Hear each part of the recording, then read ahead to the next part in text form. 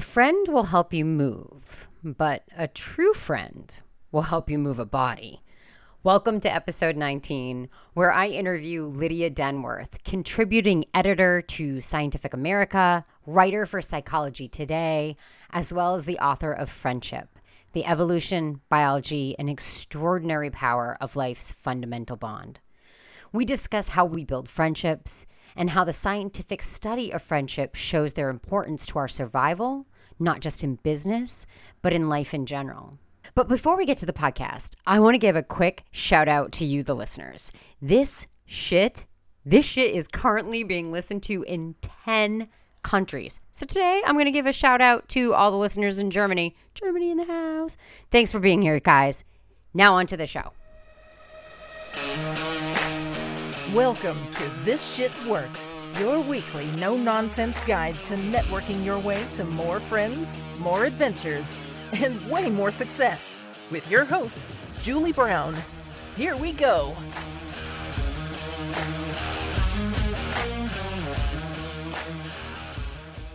New research by a Michigan State University scholar shows that the power of friendship gets stronger with age and may even be more important than family relationships. Which doesn't surprise me one fucking bit, since my personal experience is that families are messy and unreliable, and it's your friends that you can depend on. But too often in life, it's our friendships that take a back seat to our more pressing day-to-day responsibilities. Take a moment to listen in on my conversation with Lydia Denworth to hear about her research into the biological, psychological, and evolutionary foundations of friendships, the importance of these friendships for long-term happiness, and how we can learn to cultivate, nurture, and invest in our friendships. Lydia, I'm so excited to have you here today. Growing up, I thought I was going to be a biologist. I even have a bachelor's degree in biology that I do nothing with. So for me, being able to interview you, tie sort of my love of science with my love of relationship building, makes me very, very excited. Well, that is great. I'm very pleased to be here. I did not know all of that. Yes. And what you might not know also is you and I share mutual friends. We're going to be talking about friendship today. And you and I share mutual friends in Lisa Nickerson and Terry Trespicio. Ah, very good. After seeing your interview on Lunch with Lisa, which I also was on Lunch with Lisa, I was her guinea pig. I was the first one. I bought and tore through your book titled Friendship, the Evolution, Biology, and Extraordinary Power of Life's Fundamental Bond.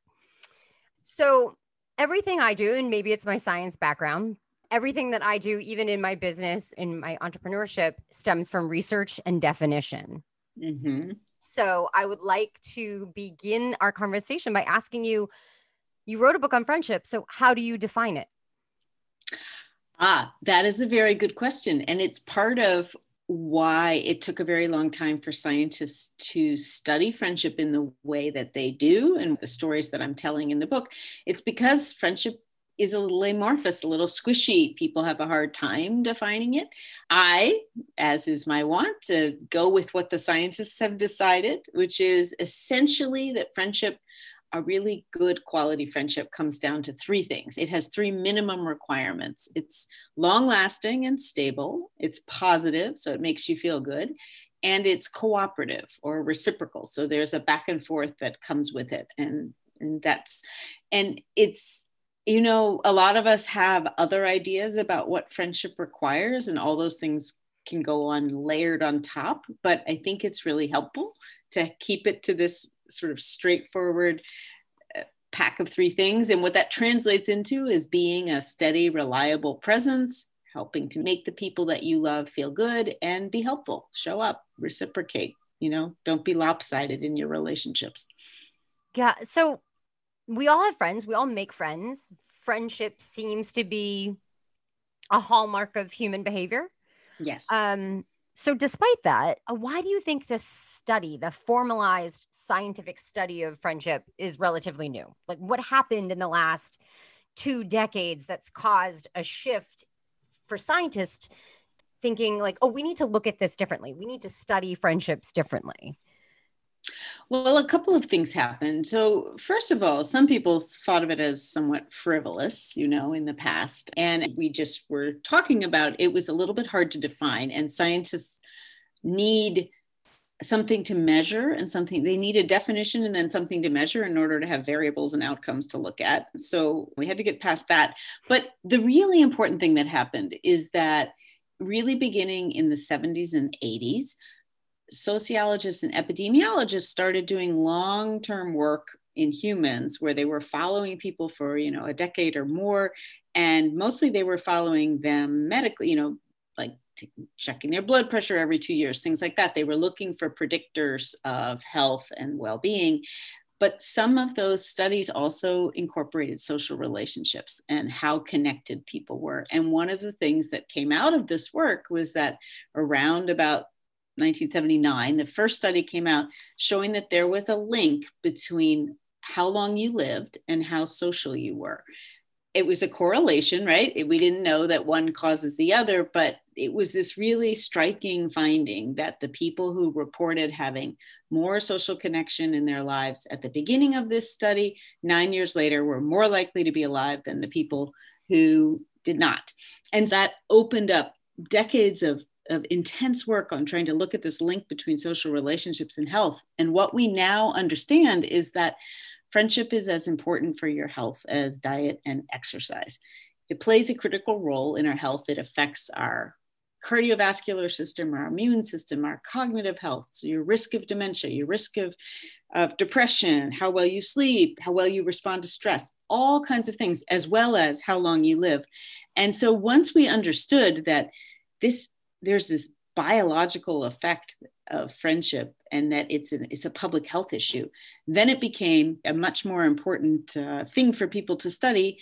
The other thing we found was that it turns out that there's an evolutionary story here and that there are real advantages to being good at making and maintaining friends. And that in studying that, we discovered friendship or something like it in a lot of other species, which told us that it is more universal, more important. It's not just a cultural byproduct of language and society.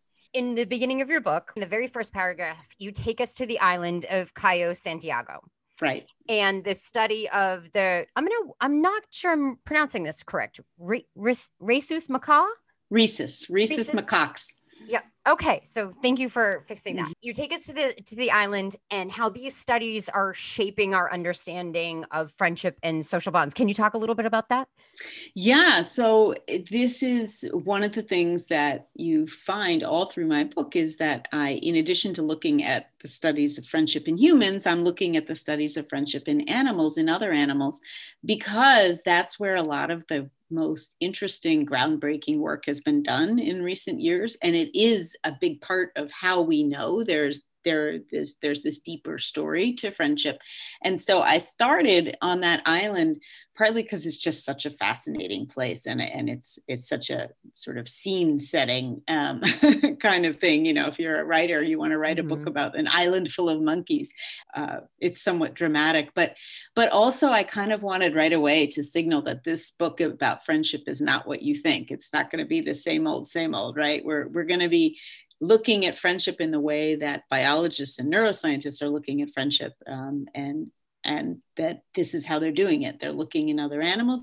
So monkeys, especially, they're looking in a variety of species, but non-human primates like monkeys and apes are really interesting because they have so much social behavior. So on this island, they're like, and their brains are similar to us, but the scientists are like gossip columnists. They're recording who does what to whom and what happens to them because of it, right? And you can do that with monkeys in a way that's harder to do with humans. And you can follow them for generations, which is what they're doing. And it's been fascinating. So they're finding all kinds of things about how sociability is heritable, how the different pieces of behavior that make up your social interactions. And it's research on animals like that over time that told us that friendship and strong social bonds are one of the most important things we can do to live a long life. They also made the link between longevity and also reproductive success and how many friends these animals had. And so so it's fundamentally important science, and it's also just fun. I was in Zambia last year. Oh, cool. Yeah, I did a whole tour through South Africa, but when I was in Zambia, I would take morning walks around the grounds of the hotel, and the hotel was conservation. So you could get up and walk by zebras and giraffes. I loved walking by the baboons. Yes. with the babies on their backs. And I loved how nimble they were running around with these babies on their backs. And I know you have a story about a baboon named Sylvia. I do. And what we can learn from Sylvia's attitude. Exactly. Right. Well, so what I was just saying about the evolutionary side of this, in many ways, we have Sylvia to thank, because Sylvia was a baboon who lived in Botswana in Africa, and she was nasty. She was not very nice, really. She was quite high ranking in her troop. She spent most of her time with her daughter, Sierra, who was her primary grooming partner. And then sadly, as happens when you are a baboon who lives in Africa, Sierra was eaten by a lion. And so Sylvia found herself alone. And the group of primatologists had been studying this troop of baboons for some time, and they were really surprised when they saw what Sylvia did after Sierra died. And that was that she started making overtures to the other baboons. She seemed to be trying to make friends. And because baboons have a little grunt that they give that means that signals that they're coming in peace, that they're not being nasty. And of course, not only were the primatologists surprised, but the baboons were surprised that Sylvia was being nice, and they were a little taken aback. But so noticing this behavior in Sylvia basically got these primatologists thinking, what is in it for her? Why would she be doing that? And, we thought she was going to go off and just be grumpy and by herself. And instead, she seems to be looking for new relationships. And I mean, we can imagine what that might mean, why a human would do that, but you can't make assumptions about baboons or other species. So what they did was they gathered up. Really, there were two main sites in Africa that had been following baboons for a very long time. And so they gathered years and years of data, and they basically looked at a measurement they had of how often the baboons were nice to each other, is the sort of way to describe what it was. And they compared that to their reproductive success, so how many babies they had and how healthy those babies were, to that, and to their longevity, how long they lived. And what they found, much to their surprise, was that having strong social bonds was the most important predictor of reproductive success and longevity.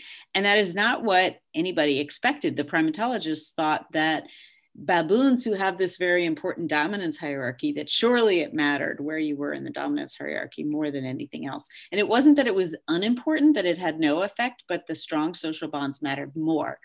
And that was such a huge deal that it was 2003, it was a big paper in Science, which is one of the most prestigious journals that there is, because it really showed that these relationships played a role even in this other creature. I mean, and I'll say that in humans, I mentioned at the beginning that the sort of epidemiologists noticed that there was a link between social relationships and health, but they thought, well, that could be that you're more likely to survive if you have a friend around to drive you to the hospital, say, should you need to go, right? But baboons can't drive each other to the hospital. So why would it be that it's still helpful for baboons and they still live longer if they have relationships? And that is what led everyone to think there must be something else going on under the skin, to use the phrase that biologists use, and that it's affecting how your body works and how your immune system works. And now we know that all of that is true. We know, there's still a whole lot more to discover, I think, but we know that friendship on the one hand for the good, and loneliness on the other hand, there's sort of two ends of the same continuum, right? About how socially integrated you are, but they affect your heart rate, your blood pressure, your immune system. I think I said a bunch of these things already. And so it's that is connected to how long you live, but then also this basically there has been a survival of not just the fittest, but the friendliest. Yeah, that was going to be my question. So if there's an evolutionary advantage to building these strong bonds, what does that do to Darwinism and that conversation about the survival of the fittest? Well, that's what I mean. So the important thing to understand about natural selection is there's not only one way to survive. And so there are multiple ways you can do it.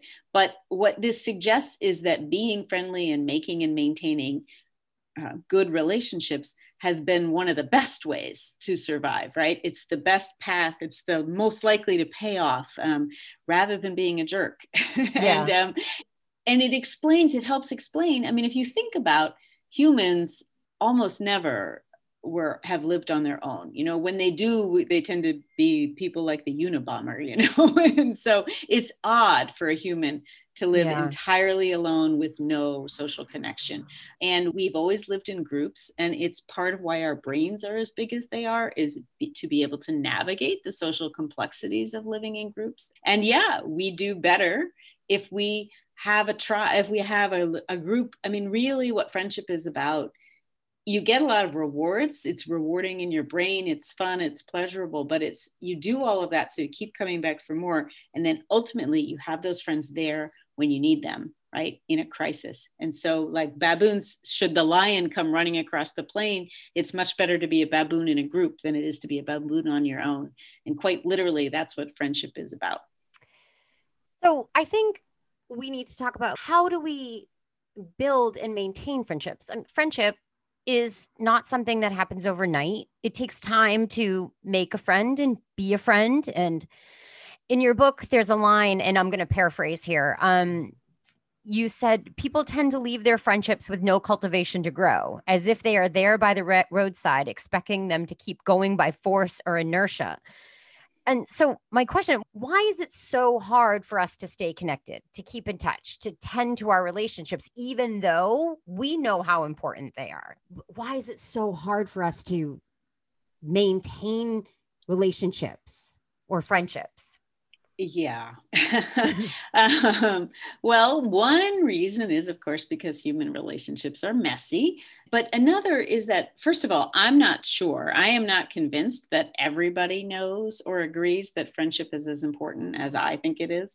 Because one of the things we have seen traditionally is that while we may really love our friends, they often drop to the bottom of our priority list. So that if work becomes busy or we have family demands on us, our friends are often the first thing to go. And I'm not saying that work and family don't matter. Of course they do. But I do think that sometimes we've been a bit too quick to think that we can cancel on friends, or, you know, to say, yes, let's get together, but then not actually follow through, partly because we don't really appreciate, you know, how much we get from those relationships. The other thing, though, is you mentioned in the question that it takes time to develop friends, and it takes time to maintain friends. And a lot of us don't have very much time in our day, right? And so it is a strain. And this is a reason to, first of all, for people to really acknowledge. So I loved this research when I found it. This guy at the University of Kansas actually counted up the number of hours it takes to go from an acquaintance to a friend. And he found that it was about 50 hours of time together to consider someone a friend, and about 90 hours to be a good friend, and 200 hours to consider someone your best friend. Now, 200 hours is a lot of time. It's less time when you're in high school or college and you spend all your time when it's not pandemic. Pandemic, you spend all your time with your friends, right? And in college, you live together, you eat together, you study together. And that's why some of those relationships are so fundamental in our lives, right? Because we don't get that chance again to spend that. But as adults, we don't always realize just how much time we have to put in. You also have to make yourself a little bit vulnerable to do, you know, and we're not also comfortable with that. And friendship is a voluntary relationship. We're not legally bound. That sometimes I think is part of why we have treated friendships as less important in the grand scheme of things. And so I don't know, I think it's one of these things, I don't want to be adding to people's to-do list, but what I do hope is that understanding this science sort of gives you permission to hang out with your friends and to realize that when you do, you're doing something really good for yourself, right? And so go to dinner with your girlfriend and call it healthy, or I guess in the time of coronavirus, self-care. It's self-care. It totally is. But, connect however you need to connect to stay safe while there's a pandemic on, but connect and know that you are doing something good for yourself. Yeah, I love that you brought up this study of how many hours it takes to build a friendship. My first book was released in June, and the subtitle of it is Networking Your Way to More Friends, More Adventures, and More Success. And I put more friends first for a reason. Mm-hmm. Because I feel like in business, if you build relationships, authentic relationships, the success will come out of those relationships. You have to build the friendships first. I get asked questions by my clients. Mostly the questions are, well, how long does it take? When can I ask? When will they buy from me? When will they, hire my company to do a project? And I always say that this is a long haul game. Maybe 2% of the people we meet in a business environment are going to decide that day whether or not they want to work with us in any capacity.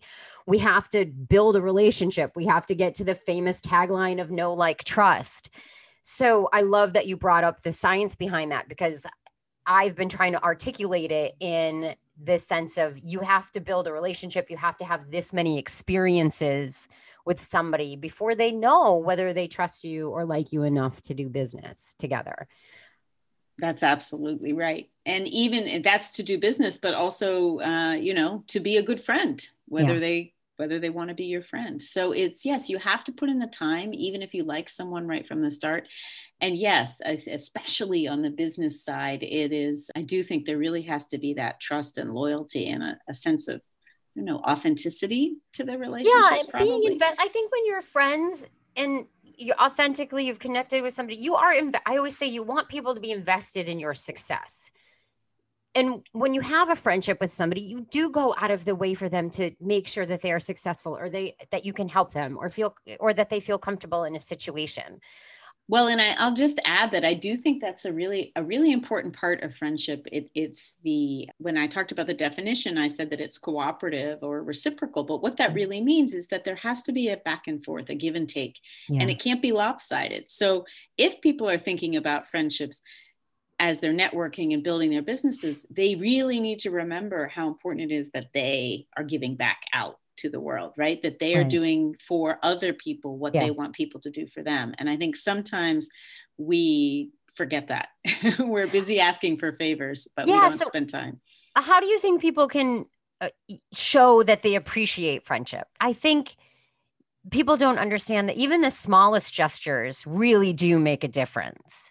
Oh, they really do. I can speak to it in my world, which is writing, but there are some people who are really willing to mention your book on social media or write a blurb or just give a shout out. Mm-hmm. But there are other people where you ask them to do that and they ignore you. They don't even respond to your email. Now, of course, people get swamped, but it's noticeable who's out there kind of paying it forward, I guess, and looking to promote other people. And then when it's their turn and they have something to promote, you're really glad to help because you know that they would do it for you. I mean, that's my world. That's how I see the give and take. But there are real friendships behind a lot of that interaction. And I've worked, because I work from home. Even before the pandemic, I've always worked from home. So, I have to work hard to reach out and get to know people in a way that, you're not just working down the hall from someone. And so I used to go to conferences to do that. I used to, make a point of making myself vulnerable and reaching out and saying, oh, I'd like to know you. I think we do something similar. But it does ultimately work in that it does help you build these relationships. And then you have people that you can confer with and talk to. But then when they ask you for something, you have to make sure you deliver. Or say that you can't, if it's something you can't do, be honest. I'm not saying you have to do everything that everybody asks you for, because some things are not possible or reasonable. But that's, if a friendship is too lopsided or a relationship is too lopsided, it's all give on one side and all take on the other. It's not a healthy relationship and it won't last. Right. Yeah, there's no reciprocity reflex to kick in. No reciprocity there. And so whether that's more of a business relationship or a friendship or both, the same principle applies. When the pandemic first happened, so mid-March, we are all told we have to work from home. We're self-isolating, we're quarantining. We saw this mad sort of like dash to everybody Zooming and happy hours and people connecting with people they hadn't talked to in years. There was this rush and this urge to feel connected. I wonder now, months into this pandemic, is that urge still there? I wonder if you think that people are still have that urge for connection as they did right at the beginning when it was more like you don't know what you got till it's gone, poof, it's gone. Yes, I've been using that line a lot, saying there's a reason why there's so many songs with that lyric in it. And I think we absolutely still feel that we miss the connection that we had and we want it. I do think one thing that's happened, so at the beginning, you're right, there was this rush and there was a kind of panic of how are we going to do this? And so then everybody got super creative and put a lot of time and energy into that. And then we all got exhausted by that. And I think I was really struck by what you mentioned, that there was a lot of kind of nostalgia and looking back to people you'd known ages ago and reaching out. And I think that's kind of lovely that this inspired that. But I don't expect those kinds of relationships to suddenly have then turned into regular friendships in the way that your other relationships do. I think the thing that has happened now is that a lot of us are seeing our social circles contract a bit. So we're seeing and communicating regularly with fewer people. And that's okay. What you really need, quality matters more than quantity when it comes to friendship in terms of your health. It's not that quantity is unimportant, and there are other ways in which bumping into people and having a diverse and wide network of friends can be really good for you. But fundamentally, if I had to pick, I would say that quality matters most. And I think what we're doing is we are zeroing in on the handful of people who are sustaining us in the way that we need it now. And each of us is different in what we need now. We're also all a little bit different in our risk tolerances during this pandemic, whether you're willing to have somebody walk through your house to go to your backyard or, whatever it is. And some of us just have, it's not just our own predilection, it's our situations. If you have underlying conditions or live with an elderly relative or something like that, you might be much more careful. In fact, it's navigating friendship right now. It's kind of like navigating consent, in sexual relationships. You have to be honest and respectful. And, I wish I could say I made that up, but I heard it somewhere, but I grabbed onto it because it is so true. And so some relationships are not surviving that. But what matters is that we keep our core relationships intact, and that however we connect with them, we're doing it in this way that keeps in mind the definition of friendship. We're steady, reliable presence. We make them feel good and they do us, and we're helpful. And there's a back and forth and a reciprocity. And if you're hitting those 3 points, you're doing well. I was going to ask you, do you have one last thing to tell the listeners, but I think you just told them. Yes, that's it. However you want to connect is fine. I don't care, but make sure it's steady, positive, and cooperative. That's great. Lydia's latest book, Friendship, The Evolution, Biology, and Extraordinary Power of Life's Fundamental Bond, is available on Amazon, Barnes & Noble, as well as other locations that I will post in the show notes. Yes. Lydia, thank you for being here, reminding us of the power of friendships. And that Call your friends. It's a two-way street. It is a two-way street. Thank you, Julie, for having me. It was great. Thanks. Thank you so much. All right. Bye. Take care. Bye. My inner biologist absolutely loved that conversation with Lydia. I want to bring us back to the first thing that Lydia said about friendship. To call someone a friend, the relationship must be 3 things: long-lasting, positive, and it must involve cooperation. That's the 3-legged stool that friendship rests on. Remove a leg of that stool, and your friend may not be there for you when you need them. Your friendships can't be lopsided. You can't expect a friendship to grow without cultivation or effort. There will be multiple times in our lives when we need our friends. But in order to have great friends, you need to be a great friend. O. Henry said, "No friendship is an accident." So do this today. Pick up the phone and call a friend to catch up. Don't worry over the amount of time that has passed since the last time you talked. Reach out and catch up. So I scoured the internet for cocktails that had the word friendship in the name, and I found 3. Beautiful Friendship, Friendship Drink, and Golden Friendship. Golden Friendship is totally different than a golden shower. I opted for Beautiful Friendship, even though it was the most involved drink of all 3. It just sounded good. It's a cocktail of Cointreau, dark rum, lime juice, simple syrup, tamarind concentrate. Listen, people, if you don't know about tamarind concentrate or tamarind juice and you aren't using it in your cocktails, you don't know what you're missing. I stock up on cans of Goya tamarind, especially good for tamarind margaritas with mezcal. Okay, so tamarind concentrate, fresh mint, cinnamon, and soda water. I know, you're like, how is all that shit going to come together and taste good? Trust me, it just does.